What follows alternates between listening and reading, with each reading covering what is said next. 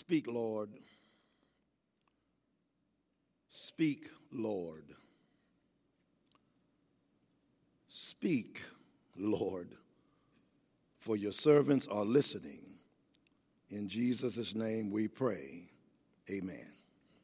God be praised. What a delicious privilege it is to be back home. This is my 23rd consecutive year. From the year 1996, the Lord has allowed me to come to the Liberty Heights Church. You are my people, and we will spend eternity in glory. I do not take this for granted. Thank you for loving me. My wife wanted to be here. She's at her church. She's on the committee and ministry of the graduate recognition ministry, and the graduates are being recognized today and given scholarships and all of that. So she sends her love, but she's here because I'm here, and I'm there because she's there. Because we really are inseparable. Physiologically, yes, but in terms of essence, we are one. So thank you for loving Wanda and Robert all of these years. Pastor Brad Cunningham and Sister Cunningham, thank you for having me, and it's so good to see all of you. I want you to think with me from Psalm 23 today, Psalm 23 today. I want to talk about the God of our help and our hope. The God of our help and our hope. Isaac Watts penned this poignant hymn. O God, our help in ages past, our hope for years to come, our shelter from the stormy blast, and our eternal home. The psalmist David picked up his pen of inspiration and dipped it in the ink of illumination and penned these words. The Lord is my shepherd, I shall not want. He makes me to lie down in green pastures. He leads me beside the still waters. He restores my soul. He leads me the paths of righteousness for his name's sake. Yea, though I walk through the valley of the shadow of death, I will fear no evil, for you are with me. Your rod and your staff, they comfort me. You prepare a table before me in the presence of my enemies. You anoint my head with oil. My cup runs over. Surely goodness and mercy shall follow me all the days of my life, and I will dwell in the house of the Lord forever. I want to contend this morning that those who trust God the Father as shepherd are enabled by the Spirit of Christ to live a life of tranquility in the midst of turbulence. I want to argue this morning that those who trust God the Father as shepherd are enabled by the Spirit of Christ to live a life of tranquility in the midst of turbulence. Now, I'm Trinitarian, so I have to say that a third time. Those who trust God the Father as shepherd are enabled by the Spirit of Christ to live a life of tranquility in the midst of turbulence. Trinitarian essence permeates this entire psalm. God as Father, Son, and Holy Spirit. Not three gods, but God in three persons, blessed Trinity. God the Father is explicitly present. The psalm opens with him. The Lord, Yahweh, is my shepherd. It closes with God as shepherd. It says, verse 6, surely goodness and mercy shall follow me all the days of my life, and I will dwell in the house of the Lord, Yahweh, forever. In other words, this psalm opens and closes with God the Father as shepherd. It teaches us that if you really want to have a fulfilled life, it really needs to begin with God, end with God, and have God all the way in the middle. Unfortunately, this is why I say this to young people. Start your life with God. while you're in the springtime of your life, don't wait until the winter season comes. Start. And then when you graduate from high school and you go to college or you're on your own, don't take a vacation from God. And then when you get old like me, stay with God so that there is no interruption at all. The beginning, the end, and God all the way in the middle. Some know what it's like to start with God and then take a vacation from God from age 20 to about 45 and then resume life with God until the end. And you miss so much and you regret it because you were trying to experiment and find joy and looking for love in all the wrong places. No. Don't take a vacation from God in your midlife years. And then there have been some, unfortunately, who have left God out at the end and come back in the last day or so. No, you don't lose your salvation. You lose that intimacy. You lose that fellowship. As David would say, restore unto me the joy of thy salvation. No, I have not lost my salvation, but my joy is gone. I want my joy to be renewed. So this psalm explicitly expresses God the Father, shepherd. It opens with God, it closes with God as Father. It talks about Christ as Son inferentially.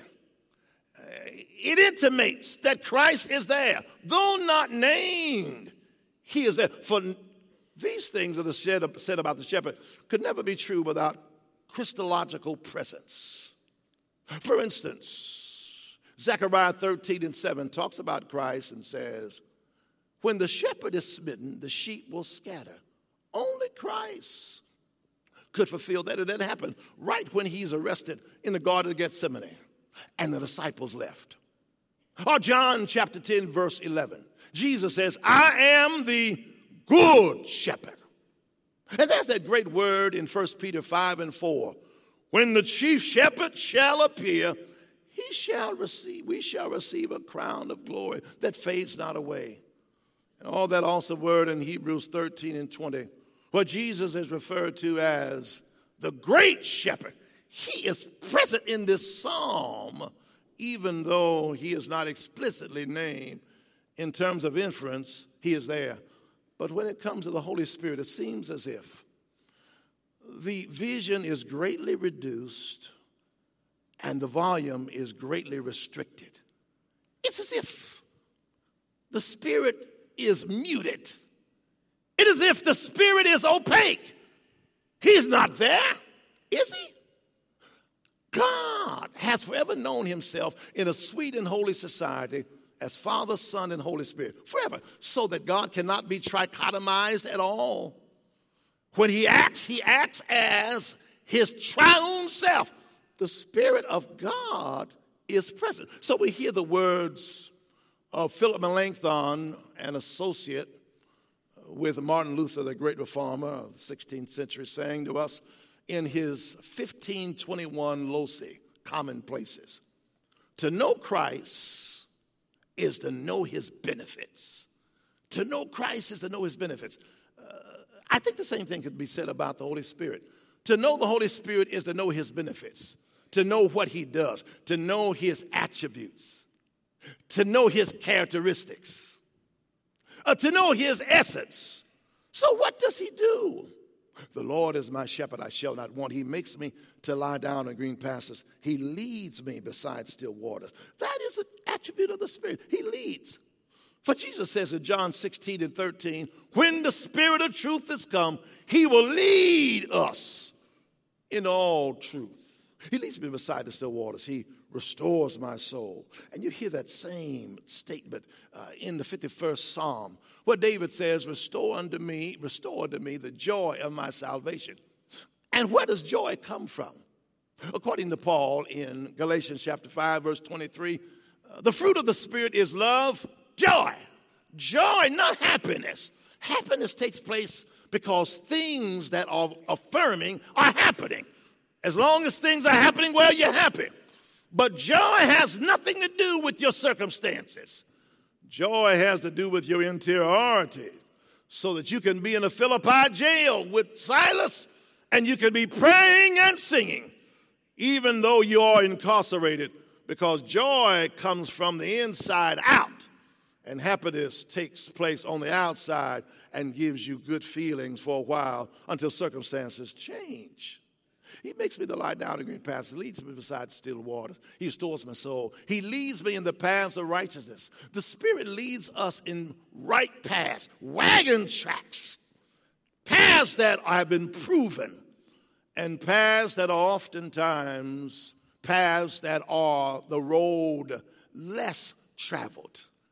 It's what Proverbs 14 and 12 and also 16 and 25 mentioned twice in the book of Proverbs, so it must be important. There is a way that seems right, but the end thereof are ways of death. And therefore the Spirit takes and leads us in paths that are righteous, unpopular, unconventional, not politically correct all the time, but paths of righteousness for His glory, for His name's sake. I find it very interesting that Jesus says to us in John 16 and 14 that when the Spirit comes, He will not glorify Himself, He will glorify me. That is the major purpose of the Spirit, to give glory to Christ, to uplift Christ. So any song that we sing and any sermon that we preach that does not give glory to Christ is a song that fails to reach its purpose. In fact, I tell people, if the Spirit does not glorify Christ, the Spirit is basically unemployed because He comes to lift up Jesus. That's why we come here. Did you hear what that got finished singing? What a wonderful name it is. What a beautiful name it is. The name of Jesus Christ. So lift Him up. Lift the Savior up for men to see, so that men can give glory and women can give glory and boys and girls can give glory to Jesus Christ, our King. He leads me in paths of righteousness for His name's sake, for His glory, for His honor, for His renown. Yea, though I walk through the valley of the shadow of death, I will fear no evil. Fear, because the Spirit, according to what Paul says in 2 Timothy 1 and 7, God has not given us the spirit of fear, but of love, of power, and of a sound mind. He emboldens us. He puts steel in our bones so that we are not ashamed of Him. I fear no evil because you are with me. The Spirit is not just with us, He is in us.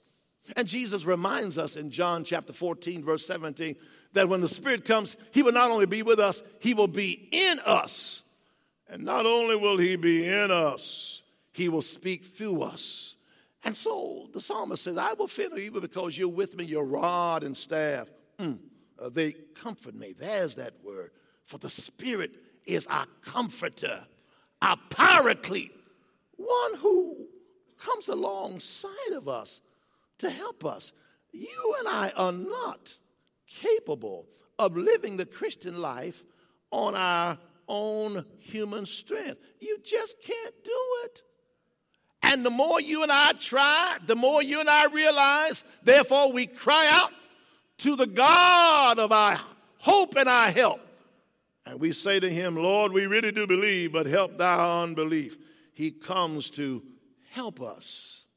In that 14th chapter of John, verse 16, Jesus talks about the Comforter, the Spirit. He says, I'm going to send you another Comforter. There are two Greek words for another. One is the word heteros, a different kind. Heterosexual, male and female. The other is alon, of the same kind. I'm going to send you not a heteros comforter, a heteros spirit who is different than who I am. I'm going to send you an alon spirit of the same kind, just like me. Because God is, as Father, God without skin. He's spirit. That's John 14:24. God is not a spirit. That's not in the Greek. God is spirit. So God the Father is without skin. He doesn't have skin. God the Son takes on our skin. So Jesus says in John 1:14, The Word was made flesh. The Word became flesh. God became who he was not, human, and yet remained who he is, God. The Word became flesh and dwelt among us. And as Eugene Peterson says in his Message Bible, the Word became flesh and moved into our neighborhood. I like that. Dwelled among us. God the Father is without skin. God the Son is with skin. But God the Holy Spirit gets inside of our skin. And he walks with us and talks with us and tells us that we are his own. And the joy we share there as we tarry there, none other has ever known. So therefore we do not fear. He prepares a table before us in the presence of our enemies. I'm going to have to let that go because I've got to get done by 11:25. He anoints our head with oil because the Holy Spirit does anoint us. He has set us apart. He has chosen us. Do you realize that you are a chosen generation? Do you realize that you're a holy people? Not based upon your actions or my actions. No, he's made us holy. He has, by his blood, cast away our sins. So when he looks at us, it's the most amazing thing. Because when I look at myself, I don't see that. But when he looks at us through the blood, he sees us as being faultless. Think about that. Guiltless, shameless, blameless. So we come to give praise to a holy God who is holy in himself and chooses to make us holy. He anoints us with oil. Our cup runs over. We can't contain all of him. It's what Paul says in Ephesians 5:18. Don't be drunk with wine, but keep on being filled. It's in that continuous sense. Keep on being filled with the Spirit so that you can be strengthened. People are always going around, Christians are, talking about how much of the Spirit they have. That's not the question, how much of the Spirit do you have? The question is, how much of you does the Spirit have? In terms of us rendering and surrendering him our will. And that must be done every single day because every morning I get up, I have to declare that God is sovereign and take myself by the back of my shirt and say, you are under new management. You are not in charge. You are not your own. You've been bought with a price. And I've been saved now for 63 years. I have to keep reminding myself of that because myself wants to take control. Surely goodness and mercy will follow us all the days of our life, and we will dwell in the house of the Lord forever. Now, this psalm begins with, the Lord is. E.V. Hill, the renowned African-American preacher who pastored the Mount Zion Missionary Baptist Church in Los Angeles, California, who now is roaming in the precincts of heaven, said that he had preached a revival in the New York City area, and he boarded a plane. He didn't want to talk to anybody. He was tired. In those days, revivals lasted from Friday to Saturday, sometimes started on Sunday and went to Friday. And he said that he knew that the only way he could make sure that no one would talk to him is that he picked up his Bible and started just looking at his Bible. Because I tell you, I do that, but not because I don't want people to talk to me, but because I'm meditating. You know, people won't talk to you when they see the Bible. Now, if you have any magazine or any other book, fine, but not the Bible. And he just let the Bible open, and it fell on, these are his words, and I heard him, Psalm 23. And he started to read. And from New York to L.A., over 4.5 hours, more than that, 5 hours plus. When the plane landed, he had got no further than the Lord is. 3 words. How in the world, is he a really slow reader? 3 words in over 5 hours? But he got stuck on the isness of God. The Lord is. He understood that it's important for us to continue to talk about God in the present tense. We've come to a place where we really do need to update our testimony. We don't mind talking about God in terms of the heretofore, the past, or the hereafter, the future.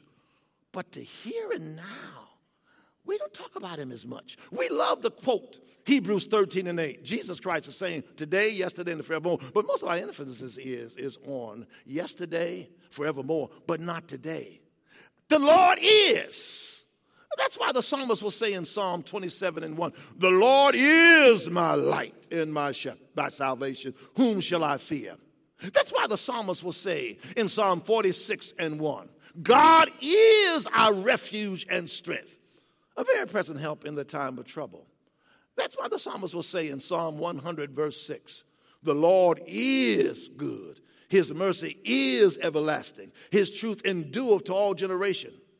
What am I saying about God in what he is doing in my life now?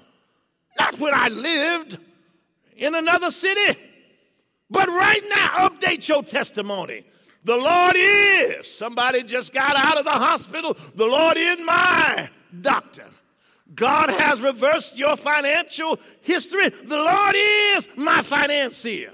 Someone has struggled with a relational rift. The Lord is my wonderful counselor. And all of us may not have the same story because our experiences are different. But we know that he is presently working in our lives. The Lord is my sense of sanctified selfishness. There are 80 Psalms, 80, that deal with the shepherd and sheep.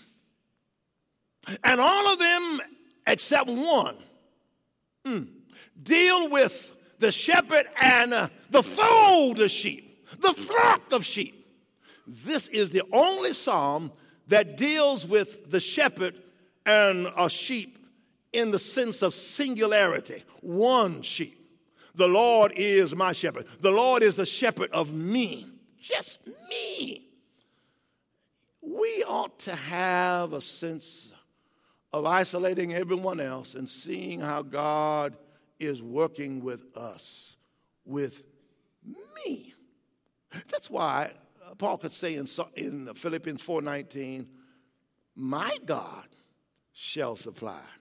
Now, I know he's other folks' God, but my God shall supply all your needs according to his riches and glory. Look at that blind man in John chapter 9. He's never seen the lily in its purple purity. He's never seen the rose in its crimson splendor. He's never seen his mother, father. He's never seen a cloud in the sky. He's never seen anything. He was born blind.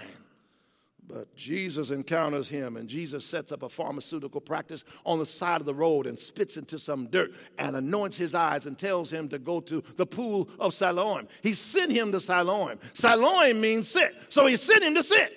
And he washed his eyes and came back seeing. And the church bosses looked at him and said, how is it that you are not able to see? He said, a man by the name of Jesus. Now, he had been to seminary. A man by the name of Jesus spat in some clay and anointed my eyes and told me to go to Siloam. I washed and now I'm sick. You know what they started doing? They began to criticize and critique this. They said, oh, Jesus, he's a sinner. Now, the man didn't go to Southern Seminary. His response is, whether he is a sinner or not, I don't know. That is not good theology. You don't know whether he's a sinner, or he may be, he may not be. He said, but one thing I do know, and you know it now, I used to be blind, but now I see. Oh, brothers and sisters, something happens when Christ meets us.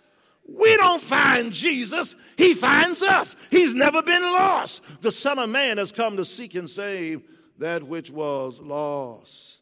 It's your minus in terms of your relationship with Christ. And you hear Job saying in Job 19, verse 25 to 27, I know that my Redeemer lives, and at the latter day he will stand upon the earth, and after the skin worms have devoured my body, yet in my flesh shall I see God, whom I shall see for myself, and my eyes shall not behold another.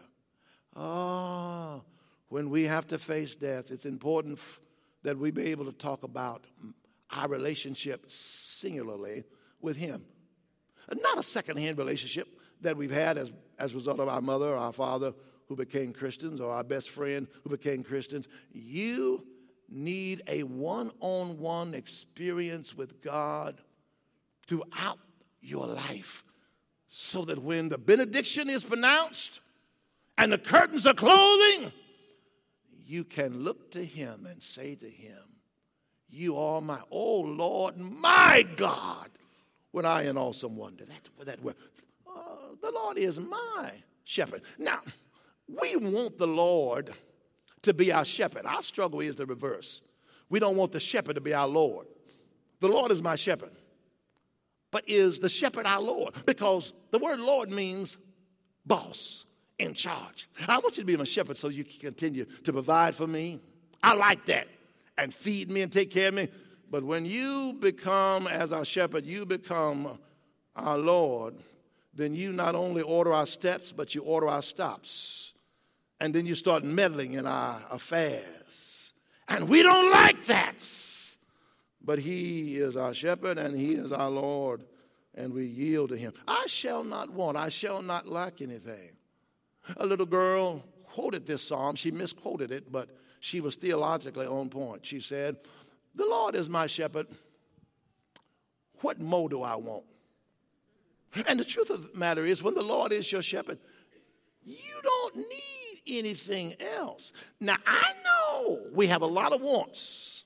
And what he wants to do is cause our wants to dissipate and eventually disappear until all we really understand is that we have all we need in him. Because after all, we can keep on asking God for things that we want but not need. And we'll get what we want, but we will not want what we get. And it's hard to unget what we got. And some of us are still living with trying to shake off that he didn't want us to have. And what he wants us to do is stop trying to pry open the door, but pray open the door. And if the door doesn't open by prayer, stop kicking at it. Stop prying on it. Because what you may get, you may have for the rest of your life. And then what God wants ultimately is for us not to have any wants, but for us to have needs, which he himself will supply. I've come to understand this, I really have, that when we have in Christ all that we need, our wants began to be less and less and less. And eventually you won't want anymore because you have what you need. One of the great saints that I've known, Mother Mattie Johnson, who I pastored for a number of years at New Mission Baptist Church, before she got saved, she was a serious drinker and drunk, a chain smoker. But when she got saved, instead of getting up in the morning, and this is not condemnation of anyone, I'm just talking about Mattie Johnson, she had to always have a cigarette, and she would smoke 5 and 6 packs a day. But she just had that urge after many years to take another puff. She took the puff and blew it and almost died because she no longer wanted what she wanted before. She just had a little urge to return to it. I tell people, when God takes and exercises, casts out the demons from us, it does not mean that the demons stop chasing you. They still chase you. You know what happened with Jesus after he is tempted by the devil in the wilderness? The Bible says that the devil departed from him for a season, which means he's coming back. So don't you think because you've got victory over this or that or that or that or that or that, and you've been delivered from this, that or that the demons are gone. They are waiting for an opening and a crack, and they're going to come back at you and knock on your door, and you and I will have to pray to him, that is to the Father, to give us what we need so that we will no longer want what we have stopped wanting and just have what we need. And all that we need is in Christ. I shall not want. He makes me to lie down. I tell you, this clock is the fastest clock going all the way from Australia and all the way. No clock runs as fast as the clock here at Liberty Heights Church. And I think the reason for that is I just enjoy being with you. So, all right, I've got 6 minutes. Lord, have mercy. I got to cut across the country now. He makes me lie down in green pastures. He makes me. It's a causative verb. He makes me. I don't want to do it, but he makes me. He folds my 4 feet under and makes me lie down in green pastures. I do have a pastor friend who was coming down the steps, pastors the Mount Carmel Baptist Church here in Cincinnati, going to the pulpit to preach, concrete steps. I've come down them many times as a guest preacher. He fell and broke a leg and ribs and all of that. It seems unfortunate that you would have to have a fall on your way to the pulpit to preach, but it did. And they found out as they began to mend that which was broken that he had cancer in his leg. They would have never known that cancer was there until he fell. And now the mending has been done. He's been preaching for 2 years, no problem, stronger than ever. I don't know why it is that God makes us lie down. Why does God send a Joseph down to Egypt? Why? So that he might be the one who will interpret the Pharaoh's dream, so that there will be bread in a famine-stricken land, not only for the Egyptians, but for his own brothers. And so that meant that Judah would not have died of famine. Because Judah lived, Boaz would be born. Because Boaz was born, Obed would be born. Because Obed was born, Jesse would be born. Because Jesse was born, David would be born. Because David was born, Jesus would come. God has a way of causing us. And we don't see it right then.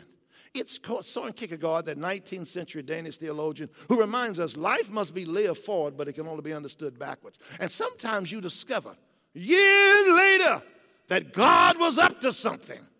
And you look on the pages of your autobiography, every one of them, and you see theological and Christological fingerprints on every single page. God was dealing with you then in order to set you up, to bless you and use you in a great, great way.